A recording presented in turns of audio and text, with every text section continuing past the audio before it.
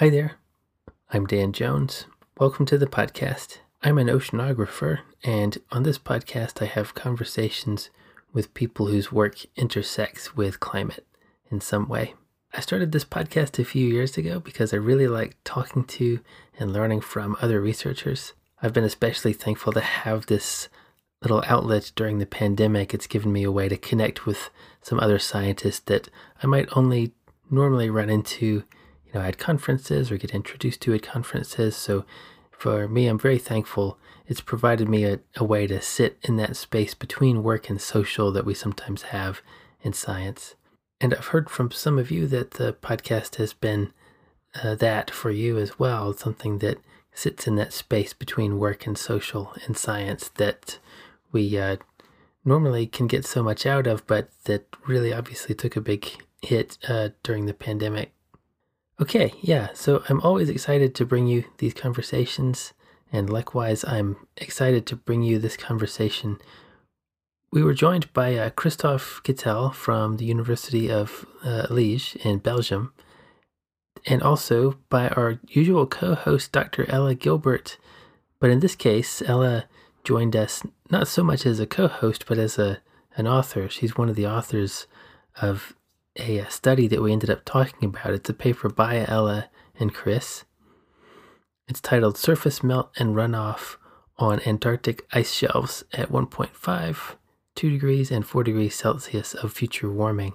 And that is published in Geophysical Research Letters. It came out very recently. And we'll have some links in the show notes as well, and in the associated tweets and things that I'll put out with the episode. So yeah, I don't want to spend too much time talking up front. Let me just say thanks for listening, thanks for downloading, thanks for leaving your reviews and for rating. That's all very appreciated. You can find Chris on Twitter at C2, the number 2, Kittel. You can find Ella at Dr._Gilbs with a Z or a Z. And I'm at Dan Jones Ocean. You can follow the podcast at Climate SciPod. And more credits at the end, of course. Okay, let's go ahead and get into this conversation with Ella Gilbert and Chris Kittel. Here we go.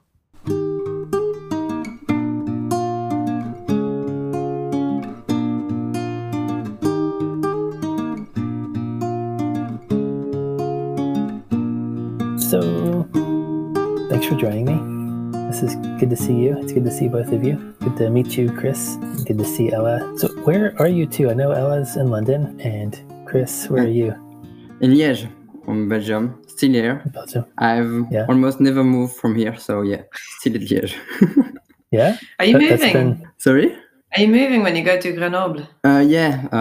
I hope that I will be firstly move to Utrecht, Netherlands, for 3 months. If I get a grant, and then for 2 years in Grenoble in French. To IMAO. Yeah. Nice. Exactly. Nice.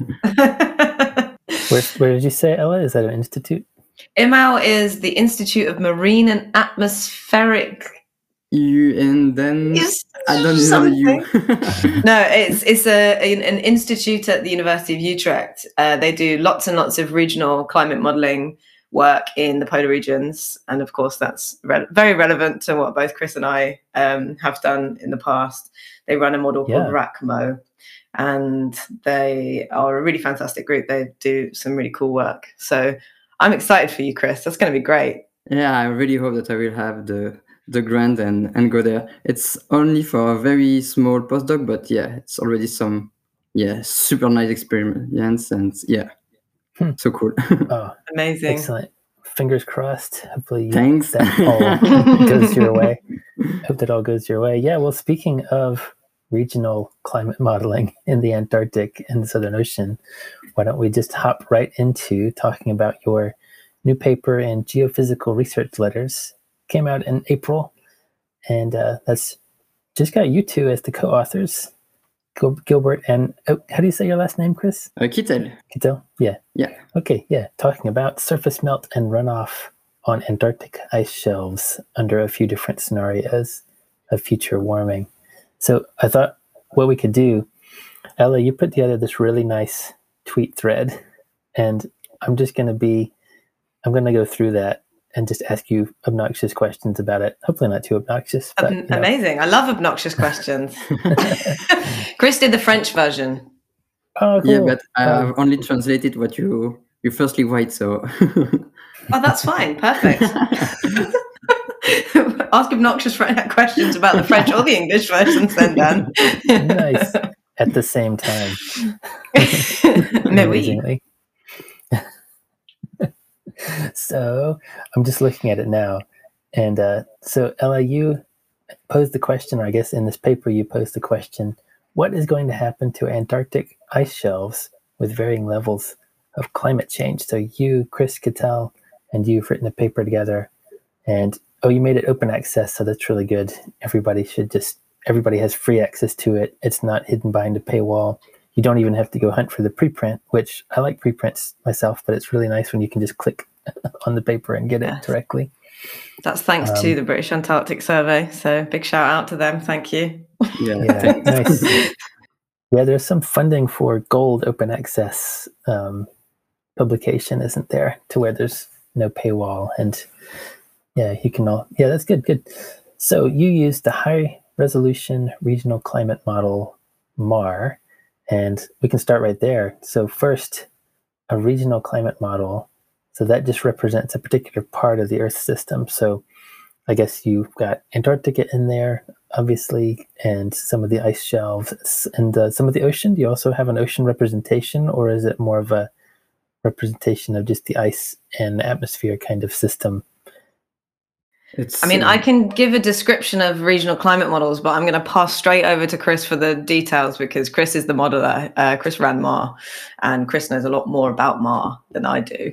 But regional climate modeling in general is that you take, instead of having an entire representation of the globe, which necessarily has to be quite coarse and you don't get very much detail, you can zoom in on specific areas by having a representation of what's going on in the globe from some kind of data that you feed it, whether that's historical observations, analysis from a global model, or it could even be reanalysis. And then you zoom in, you have a much, we call it a nest sometimes, or an inner domain that is over the area that you're interested in. And you can actually have lots of different domains within domains, like little Russian dolls, if you like. And that it's like a magnifying glass, essentially. So you have the global resolution model, and then you have your magnifying glass, and it zooms in and it tells you things that are interesting at much finer scale. So in the Antarctic, things like precipitation, clouds, sublimation, how blowing snow moves around, how melting happens, the topography. All of these things are really, really important and affect things like melting and runoff, and therefore the consequences for ice shelves in the future. So having them at very coarse resolution, there's not much point. It doesn't tell you very much. So you need this regional climate model scale to be able to do anything interesting. And MAR is an excellent polar regional climate model that Chris is going to tell you more about, because that's the limit of my knowledge. What does MAR stand for? MAR? It's Modèle Atmosphérique Régional. It's in French, so it's Regional Climate Model. But Regional Atmospheric Model, basically. And I think that the model has been developed since maybe a bit more than 20 years now. And it really started for studying the Antarctic ice sheet. So it has been fully developed for that specific point. And so just like LSA, MAR is so it's a magnifying glass, and we try to improve the representation of all the climate processes that are relevant for both ice sheets. And so in MAR we have an atmospheric part. That's why we try to represent the fundamental equation of the atmosphere. So that's really the physical part. So it's not parameterization, it's really the physical science. And that's maybe the most complex thing in MAR, but you have that in all the climate models. So it's really the basis. And so it has layers, it has grid cells, and it has a vertical structure. And exactly. Ella called it high resolution, or high resolution rather. What does high resolution mean in this context? How small of a scale are we talking about? Yeah, I think it was 35. 35 but it's kilometers? yes for each corner of the grid cells, but it's not so high because Mars can be run at something like 5 kilometers of resolution. But for all the Antarctic domain, it's quite high because every time you increase the resolution, then you need more computers and more time simulation, and so we have to find a kind of a compromise between the computational time, the resources that we need, and the resolution we want to have. Cool. Yes, that point that resolution is all very subjective, because high resolution to one person might be some very coarse to someone else. In my PhD, I did 1.5 kilometer simulations, which I considered high resolution. So in this context, 35 is quite a lot coarser, but then again, it covers the entire Antarctic instead of just one ice shelf. Yeah, so exactly. Much for muchness. As Chris says, it's a compromise. Always. Yeah, there's always a trade-off between resolution and the computational resources that you need to run a model. Yeah, absolutely. Yes, exactly. So does it, and I'm sorry if you mentioned this a second ago, does it have an ocean at all? Is there some representation of the ocean? Not yet. It was actually part of my thesis, but in this paper and the simulation were a bit more simplified for the ocean side. So just basically we have the sea ice and the sea surface temperature, and the sea ice concentration comes from the reanalysis. So we just forced those variables to Mars. So we don't have a full representation of the ocean. But yet you still have some interaction with the ocean for sure. If the sea surface is warmer, then it will warm the air, and the opposite is always true for sure. But it's simplified. Yeah, so you have a realistic representation of sea ice and the ocean's surface in the sense of the sea surface temperature, but those factors can't change with time. So is it fair to say that this particular study focuses on the response of the ice to the atmospheric part of the forcing, like the general kind of warming? Yeah, definitely. Yeah. Okay, cool. Yeah. So the next part, Ella, you mentioned that you two downscaled 4 CMIP climate projections, RCP 8.5 and SSP 585, for warming intervals that are still plausible. And Ella, you said, "Don't at me," indicating that there is sometimes some discussion, some vigorous discussion about these projections on Twitter about which vigorous ones are plausible. Being the word. Yeah, that's right, about whether these are plausible scenarios or not. But the fact is, that there are possible future scenarios, and you have to pick some set of them. And you don't necessarily want to get endlessly bogged down in which ones are plausible versus which ones are not. You want to explore some possible futures, for a scientific study. Can you say a little bit more about what downscaling means in this case? What downscaling the climate projections means and what those scenarios are? I mean, downscaling, it literally is just applying that magnifying glass. So it's taking this data, whatever that data is. It could be reanalysis, it could be a CMIP projection of the future, and then using it to force or to feed in the information to the outer edges of your inner domain that's a magnifying glass, and you feed that info in, and then the inner magnifying glass of Mars goes, okay, this is some nice information. I'm going to tell you what I think I would do with it if this was the reality. Does some number crunching and then produces a simulation. So the downscaling element is using the model to add the finer detail from the CMIP projections of the future, which of course go out to 2100.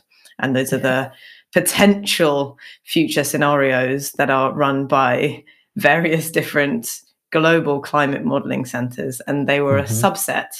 And Chris and a colleague did some really excellent work to figure out which of those models, those global climate models, simulations, the CMIP projections should be used, because there are so many.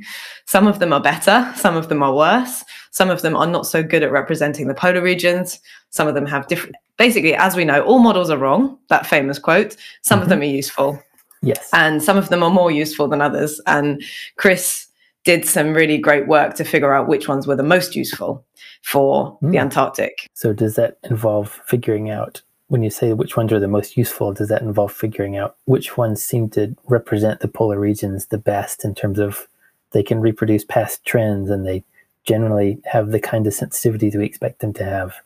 Is that the sort of idea? Yeah, exactly. For here, we don't look at the trend. We did something very simple. We just look at the mean, and we try to check that the models correctly represent the current condition over the Antarctic. And then if the model was okay, then we selected it. But for some most advanced selection, then yes, we look at the trend, but we are already very happy when the model can correctly represent the mean climate. So the trend is maybe the next step, but it's not so easy for them. And usually they don't represent the trend. So we are already glad when we have the mean. Yeah. So you mentioned RCP 8.5 and SSP 585. Those are, can you say more about that? Those are, from what I understand, the emission scenarios where not much changes, as in where we just keep burning a lot of fossil fuels, basically.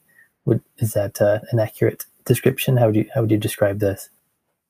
I would describe that pretty accurately, yeah. I mean, okay. they're two different versions of the same thing, mostly. It's just that RCP is the kind of CMIP 5 language. SSP 585 is the same thing in CMIP 6 language. So they're very, very similar scenarios of the future, which is essentially zero mitigation, kind of 4-ish degrees of warming by the end of the century. And it's assuming it's kind of a worst case. Not worst case, but one of the worser cases. One of the worst cases. One worse? Is there maybe I bet you could design one that's worse than this. I feel like you probably could, right? Like if you really aggressively ramped up, I don't know, putting lots of methane in the atmosphere, lots more aggressive burning of carbon dioxide. I'm not sure, actually. That's not something I'm familiar with. I'm sure you could. I'm not sure it's an exercise that would be particularly helpful. Maybe it would just be really disheartening. Maybe, what's the actual worst case scenario? Like if we really sun dug up all of explodes. the carbon. Well, that one we don't have to. I mean, there's no human anything that we have. We can't do anything about that. Is my point. Like if that happens, we have no responsibilities at all. We're just like, well, the sun explodes. Nothing we can do about that. So getting back to your Twitter thread, you said that you focused on melt, runoff, and the surface mass balance to project the likely risk of ice shelf collapse due to hydrofracturing. So that is what you said, meltwater collecting on the surface, indicating firn densification and ice destabilization like we saw before the collapse of Larsen B. Shall we dig into that a little bit? So yeah, there's a lot of info in that. So runoff is, from what I understand, you get some melt going, that's running water that then can flow into the sea, or it can flow over the ice and then eventually into the sea. And you talked about the surface mass balance as well. Do we want to start there? Sure. Talking about the surface mass balance a little bit more. What do you think? Can you expand on it? That's the easiest part, I think, surface mass balance. Yeah.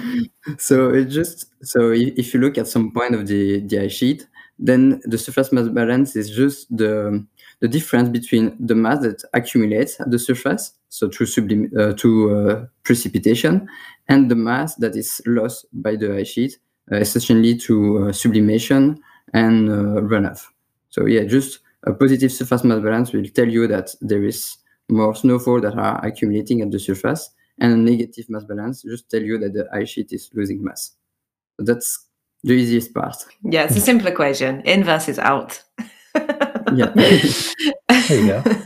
And we're interested in the surface particularly because that's what's driven mostly by the atmosphere. And the context of Larsen B, I guess, is a way to explain that.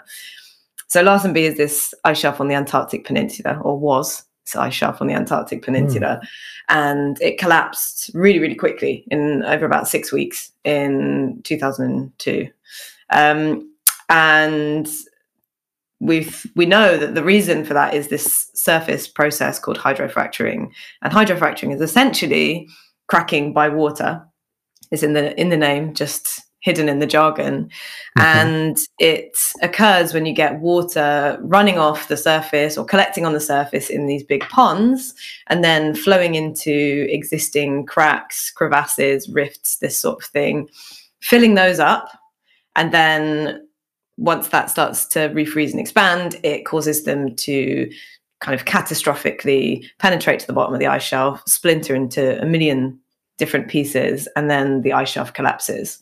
And that can only happen after the ice shelf has gone from being in its kind of normal stable state, which has lots of air pockets and kind of has like this spongy layer of fern at the top, which is not quite snow, not quite ice yet. It's got lots of air pockets and pores which can absorb water in after a summer melt season.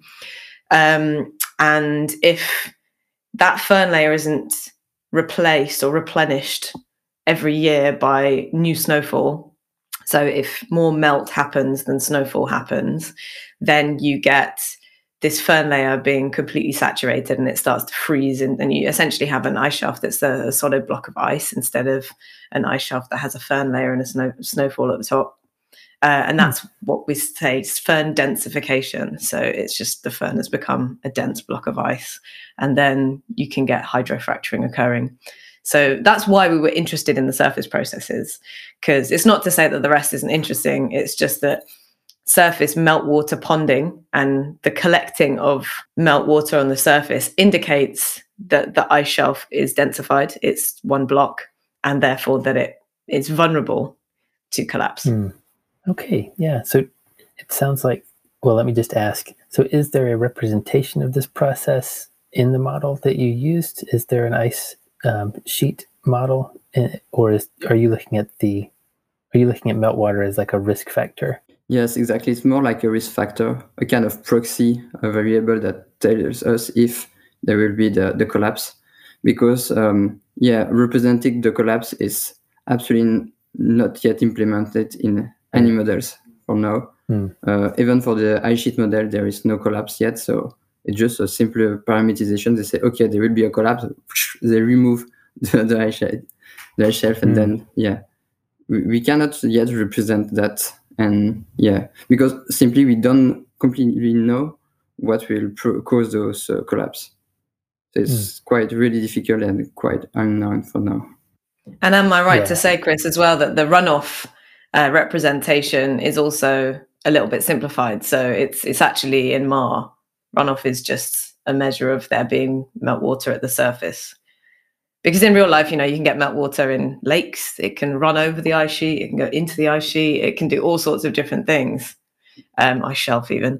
And it does a lot of stuff that we don't really know either yet. So putting it into a model is really, really hard. Yeah, and that highlights, this kind of work is just at that cutting edge of, well, here's what we can do with the tools we have, but there's still a lot more that could be done in terms of model development and process understanding and incorporating all of this into a common framework. So we're far from being done on the kind of model development and application side, but it's important to learn what we can with the tools we have now, especially since this stuff is so urgent. So moving on, you said, surprise, surprise, more warming equals more melt and more runoff. The surface mass balance increases over the ice sheet as precipitation rises, but over ice shelves, runoff is greater than snow increases. And you said that's consistent with Cattell, another study by Chris from this year, also 2021. So Chris has been busy. Balance, yeah, definitely. Not so much. Could you unpack that a little bit for me? Is that all right? So surface mass balance increases over the ice sheet as precipitation rises. So we'll start with that. So you're saying that there's more precipitation in some areas? Yeah, but actually, so surface mass balance is just a balance of competitive process. So you have the accumulation, and on the other hand, you have the the ablation. And in warmer climate, and it's a bit strange, but when the air will be warmer, then it will hold much more humidity, and this increase in humidity will simply be translated into much more precipitation. So that's for the more increase in accumulation. And the increase in erosion is quite logical. Then you have warmer air, and then it melts the snow, and so you have runoff. So depending on where you look at on the ice sheet, it's one of or the other one that is the main process. So over the interior of the Antarctic ice sheet, then you will have much more precipitation. But since it will still remain quite cold, then you don't have too much runoff. And so you have much more accumulation and then a positive surface mass balance. And over the margins, and especially over the ice shelf that are located close to the sea level, then it's more the melting that is increasing faster, and then you decrease the surface mass balance because you don't have this increase in precipitation.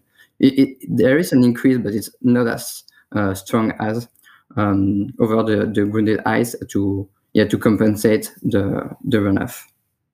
Yeah, Okay, Chris wrote yeah. a really nice paper just explaining the differences between the ice sheet versus ice shelves and what's likely to happen actually using the same CMIP models. So it's really an interesting distinction to see, especially over places with very steep terrain. So the coastal ice sheet kind of peripheries where you get, for example, the Antarctic Peninsula has these really steep mountains that are maybe 2,000 meters high. You get loads of snowfall just there because the atmosphere is so much warmer. It precipitates more. You get so much snow, sometimes rain even. And that is already quite a warm part of the Antarctic, and it already has quite a lot of precipitation. So you just see this very steep increase in the amount of accumulation. Yeah. So that's really interesting. So in the future, you're saying in these future warming scenarios, because warmer air can hold a little bit more moisture, that you could actually get more precipitation in some parts of the Antarctic, like over the interior, for example. But Exactly. if I understood you correctly, you're saying that over the ice shelves, which are the protruding tongues of ice that are floating on top of the ocean, in those places, the runoff looks like is going to be greater than that precipitation increase. So precisely. Overall, yeah. Okay, yeah, that's really interesting. And we should link to Chris's other paper too when we release this, so that people can go. It's a good read. It's a good read. These. Yeah, and it's in the Cryosphere, which is also an open. I believe that's also an open access journal, if I'm not mistaken. I think all the EGU ones are.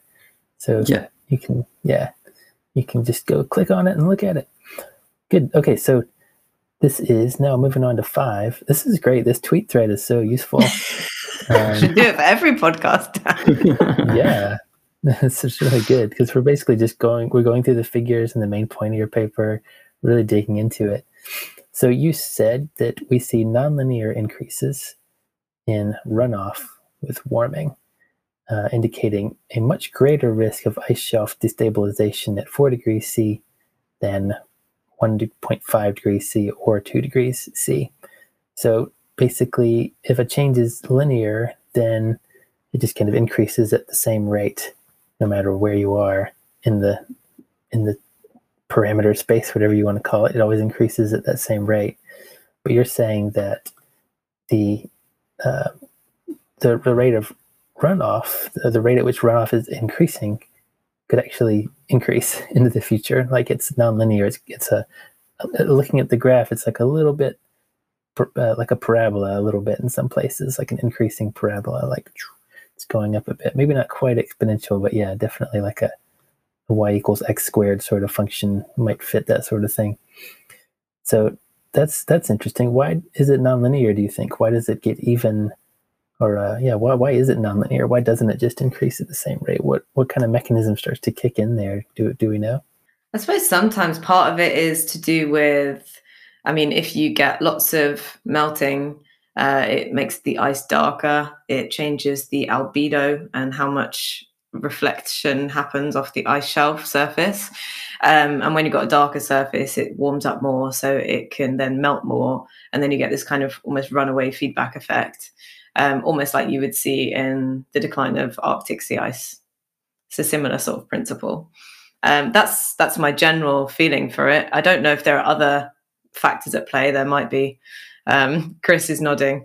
Yeah, I will. Yeah, I think it's also the feedback, and yeah, basically you have more melt, and then more melt leads to more and more melt. Yeah. Okay, more melt leads to more and more melt. Yeah. Yeah, even more reason to avoid the worst melt scenarios. Yeah, that's right. If we did explore this truly worst case scenario that we were talking about earlier, we'd definitely see the nonlinear aspects of the climate system kicking in for sure, which is scary because that sort of nonlinear behavior is, what could possibly kick the whole system into a very different regime quickly, which would be not great. And you say that models also start to disagree much more with greater temperature rise. And I guess, do you want to speak to that? I mean, there typically is a lot of spread in terms of how models predict the future because they don't all do exactly the same thing in terms of how different parts of the system are coupled. But maybe you could speak to that. Why do they disagree even more with greater temperature rise? Yeah, so it's more about the fact of the time rather than the actual temperature itself, because the models start to disagree more and more the further into the future they go, because of the uncertainty, because of the many, many factors that are playing into these projections of the future. And the temperature itself isn't necessarily the thing that's uncertain. It's about the time. So we see 4 degrees of warming at different times in different models, but it's between 2060s, 2070s, 2080s, and some models don't ever get to that within this century, but the ones that we used did. So I think that's part of the reason. I think there's something that I missed initially was that, so you did use these different climate forcing scenarios, but for your data points, you said, well, let's extract data from when the model hits 1.5C, when it hits 2C, when it hits 4C. Is that correct? Exactly. Yeah. We wanted to make it a bit more policy relevant and relevant for, you often hear in the media people talking about 1.5 degrees, talking about 2 degrees, talking about 4 degrees, but it doesn't make intuitive sense, at least to me, when someone says, okay, this is a 2075 world. I don't really know what that means. So, I mean, it could mean anything really, depending on what we do. So if someone says, okay, well, we're going with RCP 8.5 and we're going to look at 2080 or 2100, what does that really mean? So we wanted to do the kind of the warming intervals to make it more intuitive, I guess, and more relevant. That's a good point. So when you're thinking about those climate projections, just giving somebody a year or even a scenario in a year maybe isn't as meaningful as saying, well, what is the average temperature? What world are we looking at?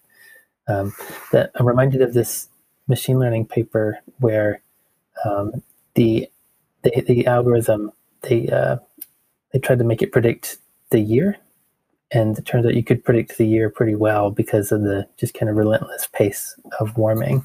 Okay, so number 6, looking at this 6 out of 13 from your Twitter thread, you said the amount and extent of ice shelf runoff increases with climate change, with the area of Antarctic ice shelves undergoing runoff increasing to 34% at 4 degrees C.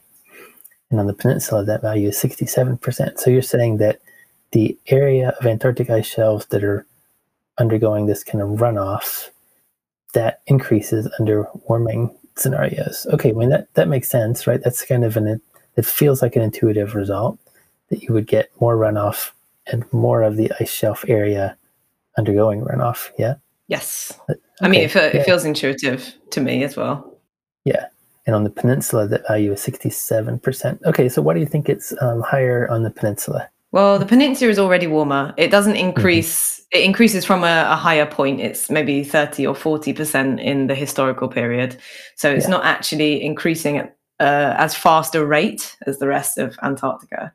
And in if I remember which plot you're looking at in that thread, it's one that's kind of time series, and some are more linear looking, like the Antarctic Peninsula, and then there are some that are more exponential looking, like the East Antarctic, for instance. Yeah, it looks like so Antarctic Peninsula looks pretty linear. East Antarctica is a little bit nonlinear, and West Antarctica is kind of flat for a long time, and then around 2060 it really starts to jump up in West Antarctica.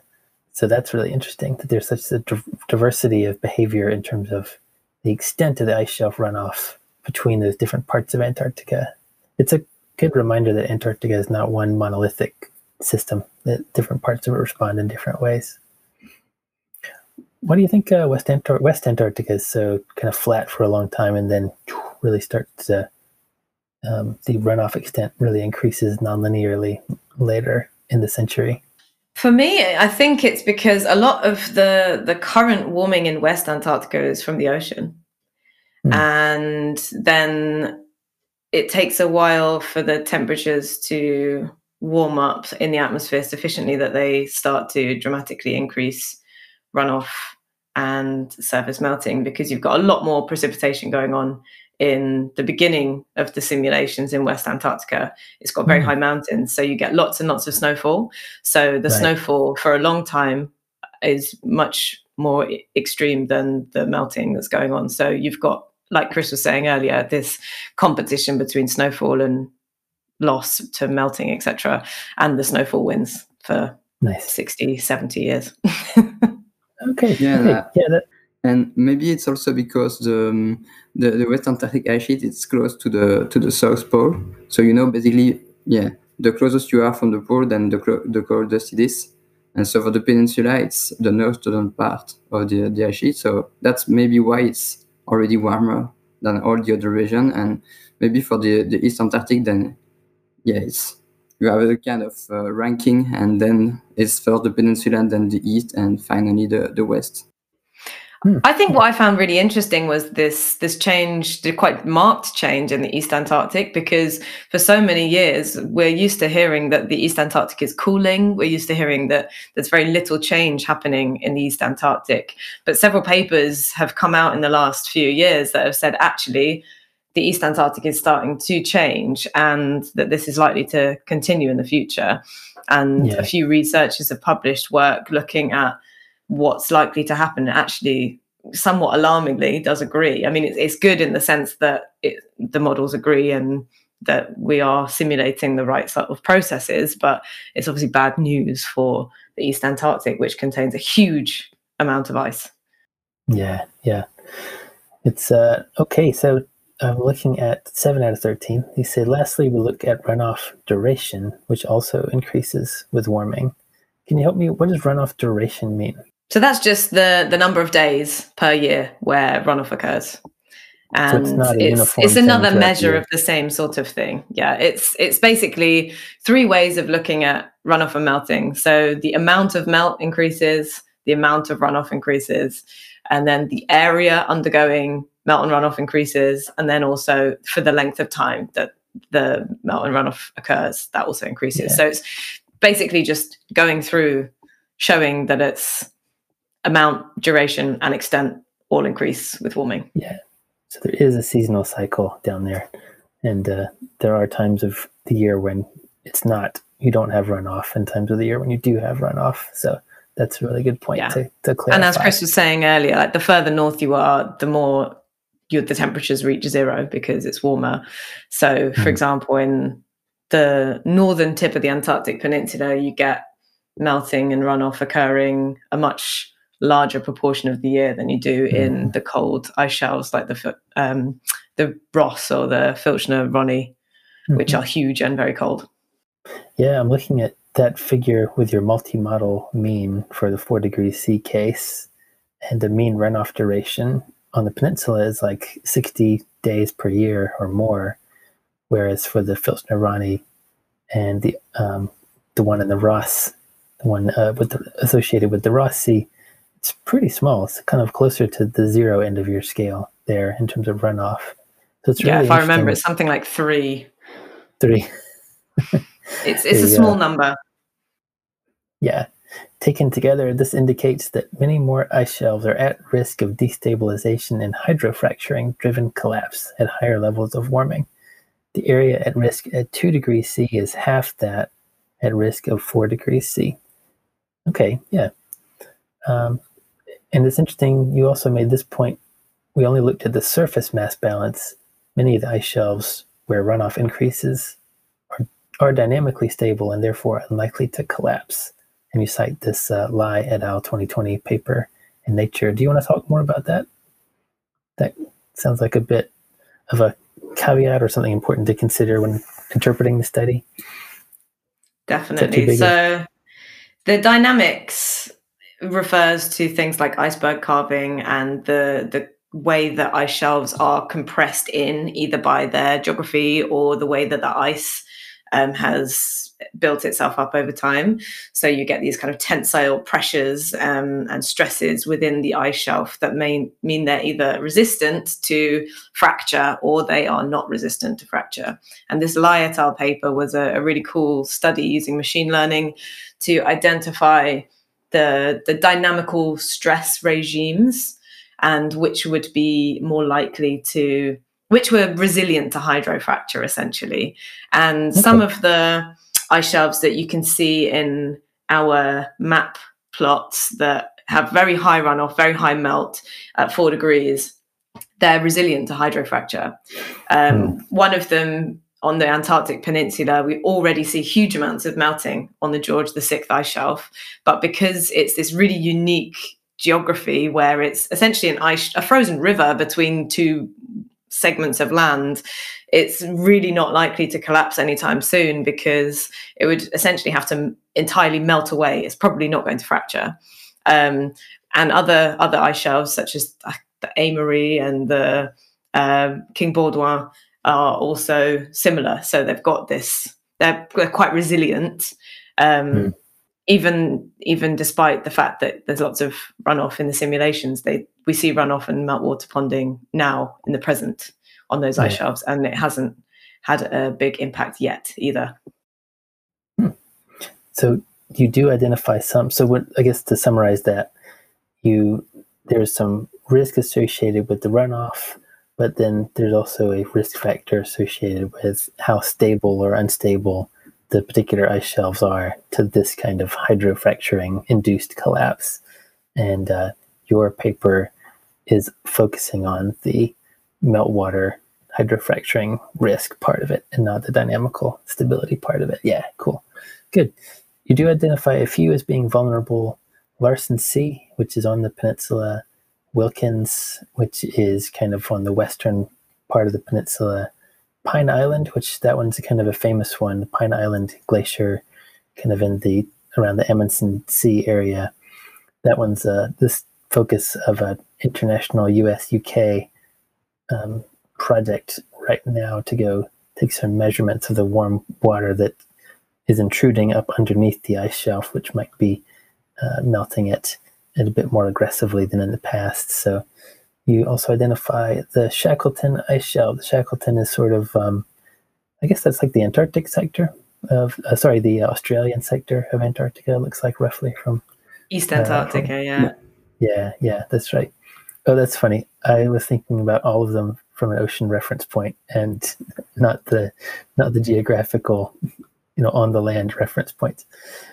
What a great study. Like, this is such a cool paper, and it's really cool to see what you both have done in terms of taking this model, running it through some downscaling experiments, looking at the risk, and you got some really concrete conclusions out of it.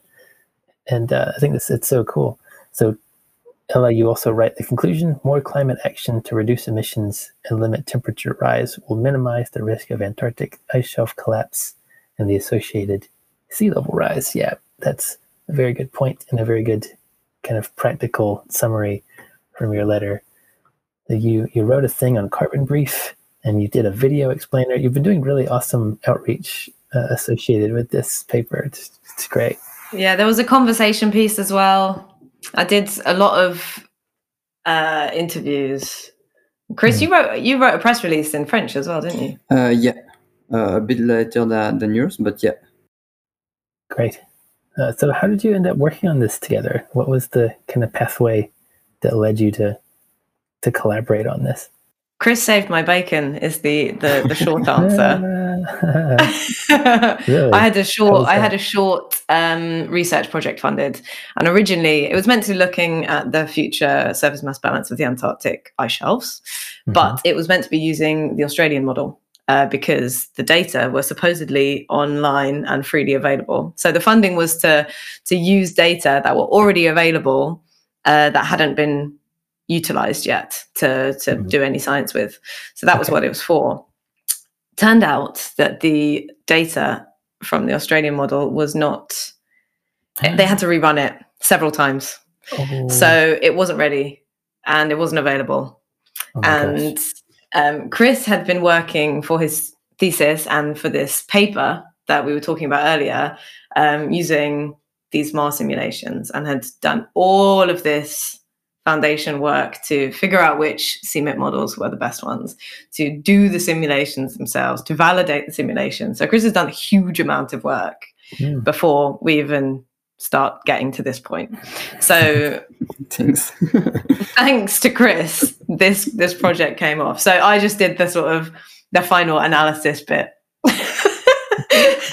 at the end of, putting it together into a paper. But I think it really did help because Chris had done a very comprehensive study beforehand, and he already had some insight into that. And then we defined a very narrow scope, which was really helpful because it meant that we had less stuff. And I only had 3 months of funding. Actually, no, it ended up being 4. But to fit it into a GRL paper, which is a very short format, which is high impact but short, you have to necessarily just cut the stuff that's unnecessary.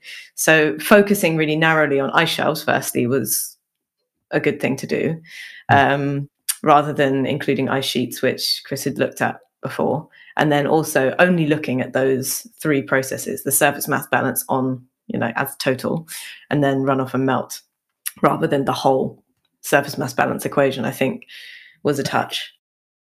Yeah.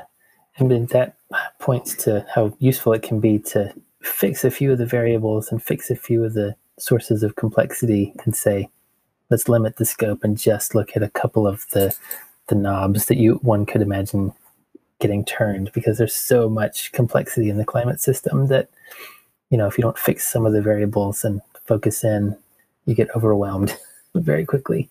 So how did you find out that Chris was doing that work? Like, what was the step where you how did you become aware that he was doing something similar? I think we firstly met at Copenhagen for polar meeting. So he just gathered some scientists that are using regional climate models on the not just for the. Is it only for the polar climates? There is definitely the CORDEX community, which is Coordinated Regional Downscaling Experiment, is for the whole, they do different regions, European, African, but for our community of polar CORDEX, it's a really great bunch of people. And I think part of a few of the people that you'll be working with if you end up going to Utrecht. Ella, was that the one? I seem to remember you went to some meeting where you took trains and ferries from Yes, UK that'll be that. That'll be that one. Yeah, I remember. Yeah, that'll be the one. I always do that. I went to Sweden, 7 changes. 27 hours was the shortest I've ever managed to do Sweden in. It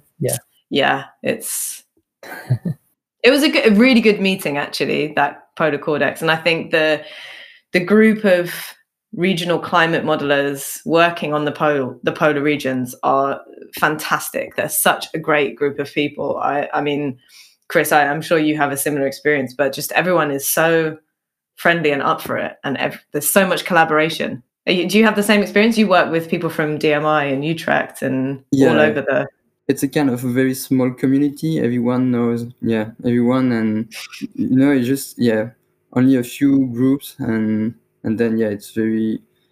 So it's completely different when you go to, for example, the EGU, where you have so many people and you only have maybe one or two that comes to talk to you. When in that kind of small community, everyone is talking to everyone, and everyone knows what everyone is doing. So it's very nice, and it's not just a kind of competition. So sometimes with the other modern groups, and you try to do things before them, but here it's more like a collaboration, and we try to create new project, and it was a very, very nice meeting. Yeah, promoting each other's work, which I think is great. That because they're so cutting edge, you have to necessarily collaborate. I mean, Antarctic science or polar science is very collaborative. Regional climate model development can be quite collaborative, and climate science generally is quite collaborative. So it's like the best bits of a village life where everyone knows what everyone's doing, but everyone also wants to help. Yeah, that's really lovely. I like that about the climate research community in general. I think that's typically true. I've only heard of a couple of exceptions. Every now and then you run into a kind of hyper competitive situation where someone's trying to get something out before the other, but I think it's kind of rare. I think to be a climate scientist, though, you have to have at least some good bones in your body. You have to want to help, because climate change is a problem that people recognize, that you have to really want to do something about it, and I think that necessarily attracts some great people. Yeah, and it also probably helps that you can't make a lot of money doing it, so that chases and we're away. Still waiting for the climate science millions to come rolling in. I haven't seen it. I mean, my payments are super late. They just haven't shown up yet. I don't think they're coming. Yeah, maybe they're not. Yeah, that's it's true. So at least the fact that you can't make a lot of money keeps away people who maybe just want to make money. There's nothing wrong with making money per se, but it it keeps away the folks who if that's their only motivation. Yeah. That's great. I really like that idea that you were able to, physically meet. Imagine that. Remember that? Remember going to physical places and going for conference dinners and things. Right. Yeah. And that you were able to spark this collaboration in this kind of friendly, collaborative way. That's really great. So, Chris, you were saying that you hadn't really moved very much from where you are. I just study geography and then climatology at the University of Liège, and then I start my PhD thesis there, exactly in the lab where I did my master thesis. So it's the same groups, same people, so same small team. So now I really need to go elsewhere. And in fact, the Polar Codex at Copenhagen was my first meeting where I was without my advisor. So I was a bit like a baby, I just thought about that 2 hours ago, and I was like, I met Ella. I was like a baby. I was still a PhD student, not starting my projection. It was like a totally different world. Yeah. It's funny. You say you're a baby. I mean, you were an adult, but research-wise, research-wise, you felt like, oh wow, you were kind of first getting into this community, and I remember doing that. I remember going to stuff and just kind of on my own and trying to represent just myself a little bit more. And it's definitely a threshold that you cross over at some point. And it's amazing you develop the confidence in your own ability or your own work at some stage. I don't know if anyone can really put a finger on when it is, but going to meetings, and it's mad how quickly you learn things if you're a researcher. I mean, when was that meeting? 2019? And if you compare yourself now in 2021, you'll probably say that, wow, I know way more. I've got many more skills than I did then. But it's about having that confidence as a scientist. And I think as an early career researcher, it can be quite daunting to go to those meetings, which makes it's a lot easier when it's a meeting that's very friendly and a small one. Where did that confidence come from, you think? Is it just enough small and medium positive interactions and positive experiences? Is it just kind of built up over time?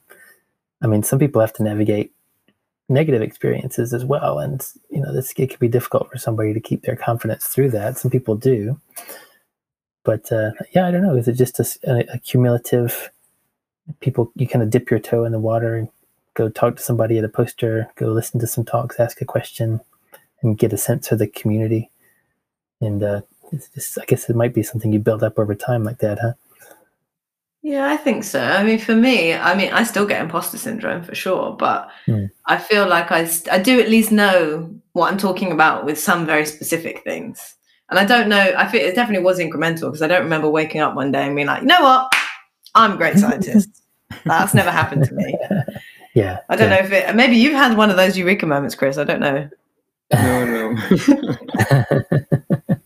I will only say that since I finished the PhD thesis, I'm like, okay, so now I at least have a title, and I can say, okay.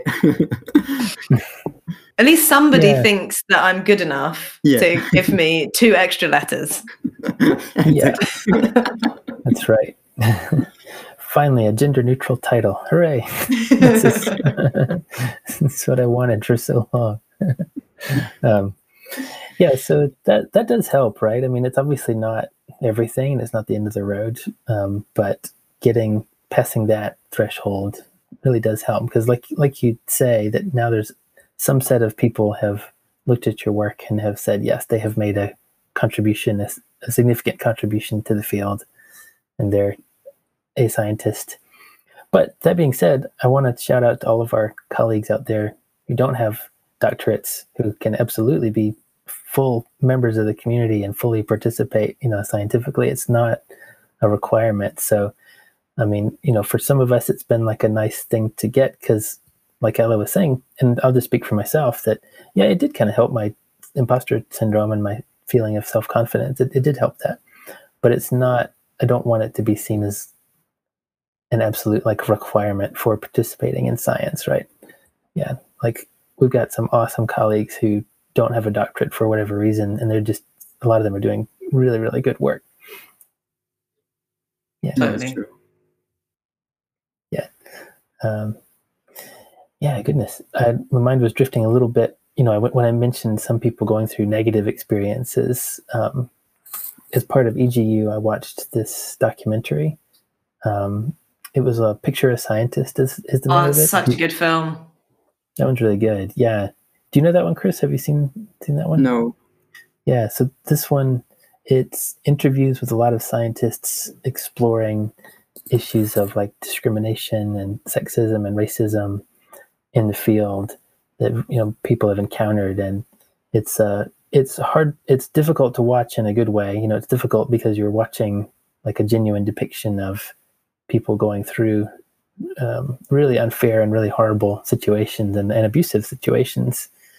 And it can be really difficult for people to push through that, and they shouldn't have to push through it, but a lot of people do, and they end up as scientists on the other side of it. So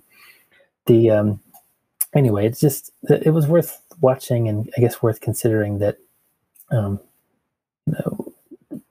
there are different sets of barriers that some of us have to go through and encounter along the way. When I was thinking about those positive and negative experiences.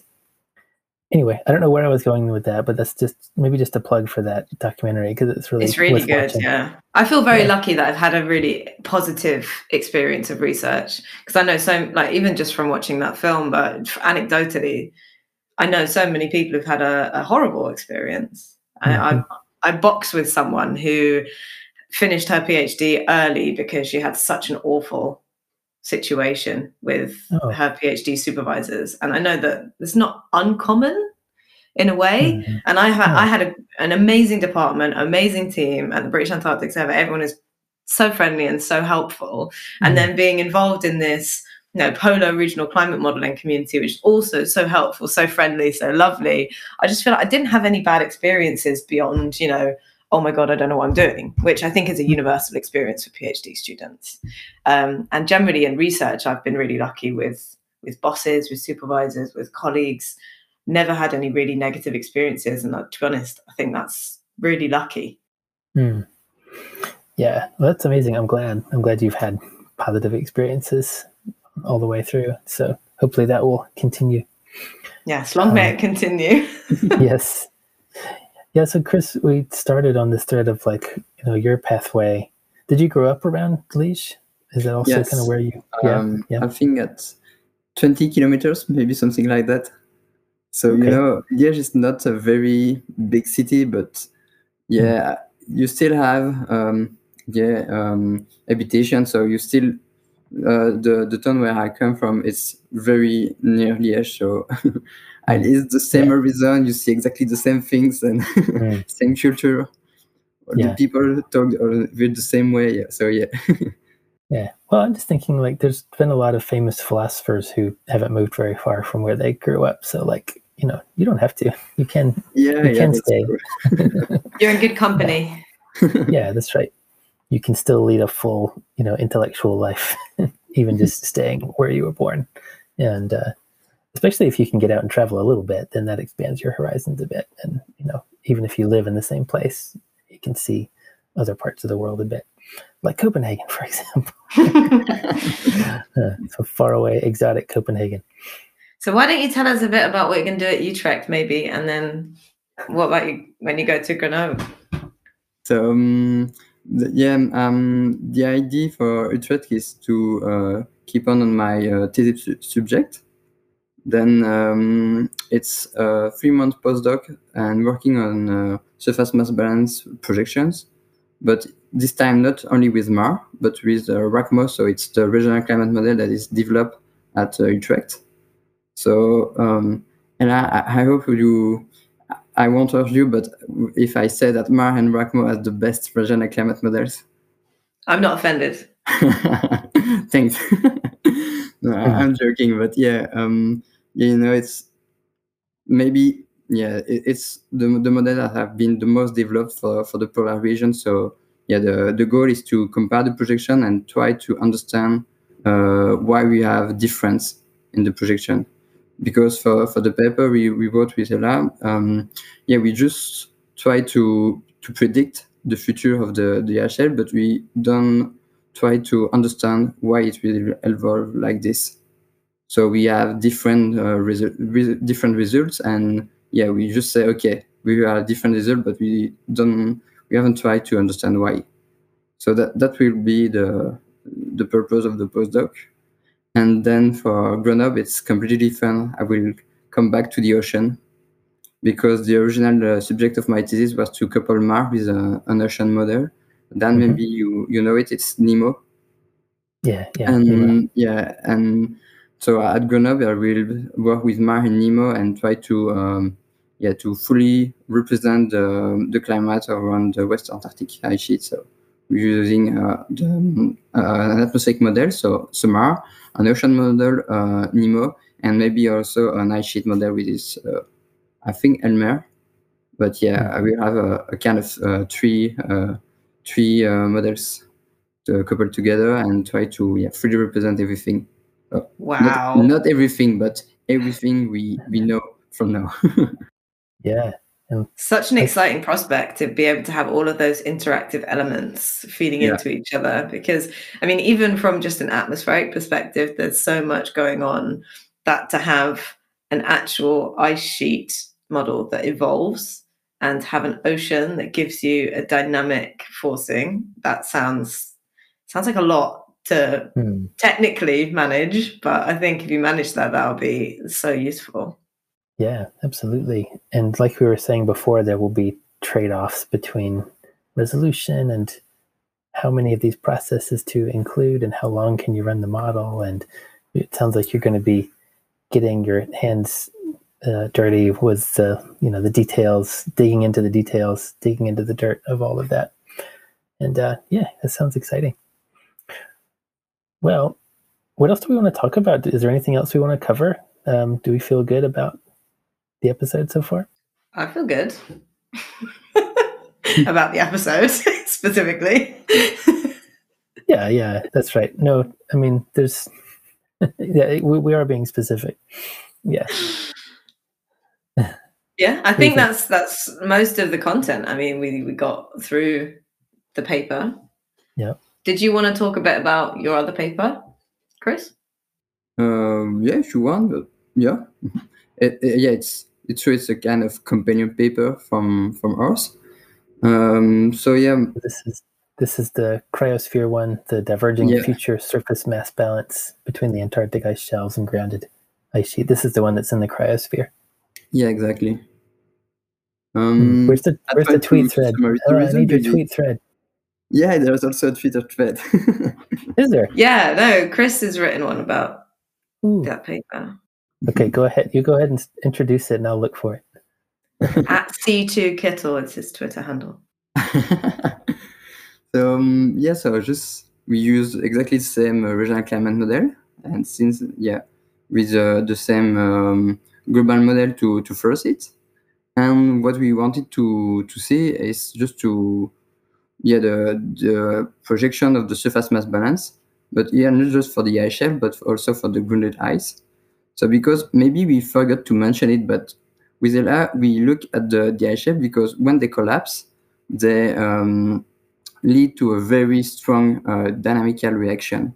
So what's happened already, it's already happened on the peninsula, but when the ice shelf collapsed, then all the ice that were stored on the continent then really increase the speed up to the ocean, and then this ice discharge has increased the sea level.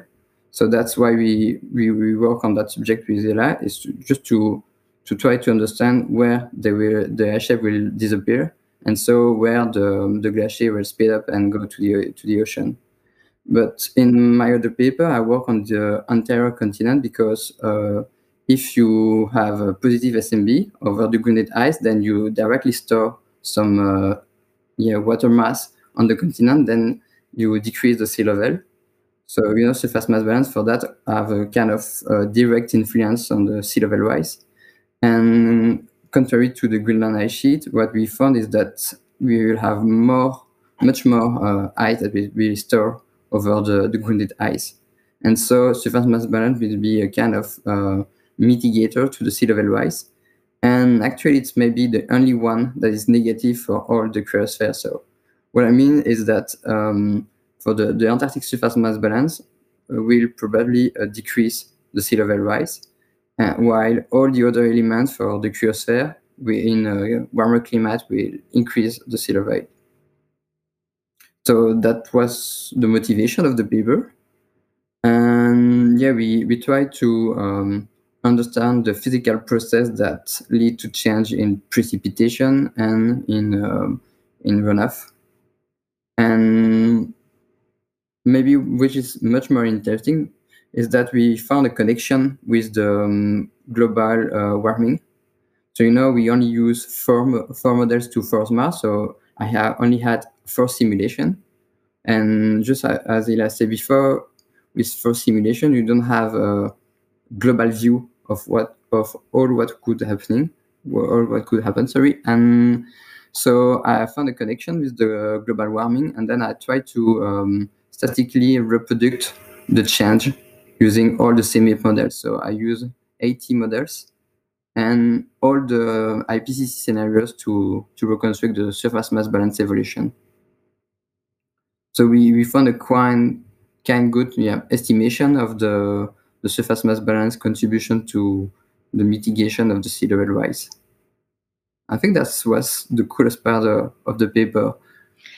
Yeah, definitely. Using this subset and the understanding that you gain from those 4 models and then applying it more widely, it's just like a very efficient way of doing science. You don't have to do the same in-depth analysis of all of the CMIP models because there are so many and it takes so much work to evaluate them, that to have, okay, so we've got our understanding from these 4 that we know are really good, to then apply it to a wider suite of models. I thought, yeah, it was very cool. Also, the fact that you found this 2.5 degree threshold, I thought that was cool as well, which maybe you could explain. Yeah, sure. So linking those change with the global warming, we found some quite threshold, and it was quite interesting because at 2 degrees and half warming from today's temperature, then the surface mass balance over the ice shelf start to decrease.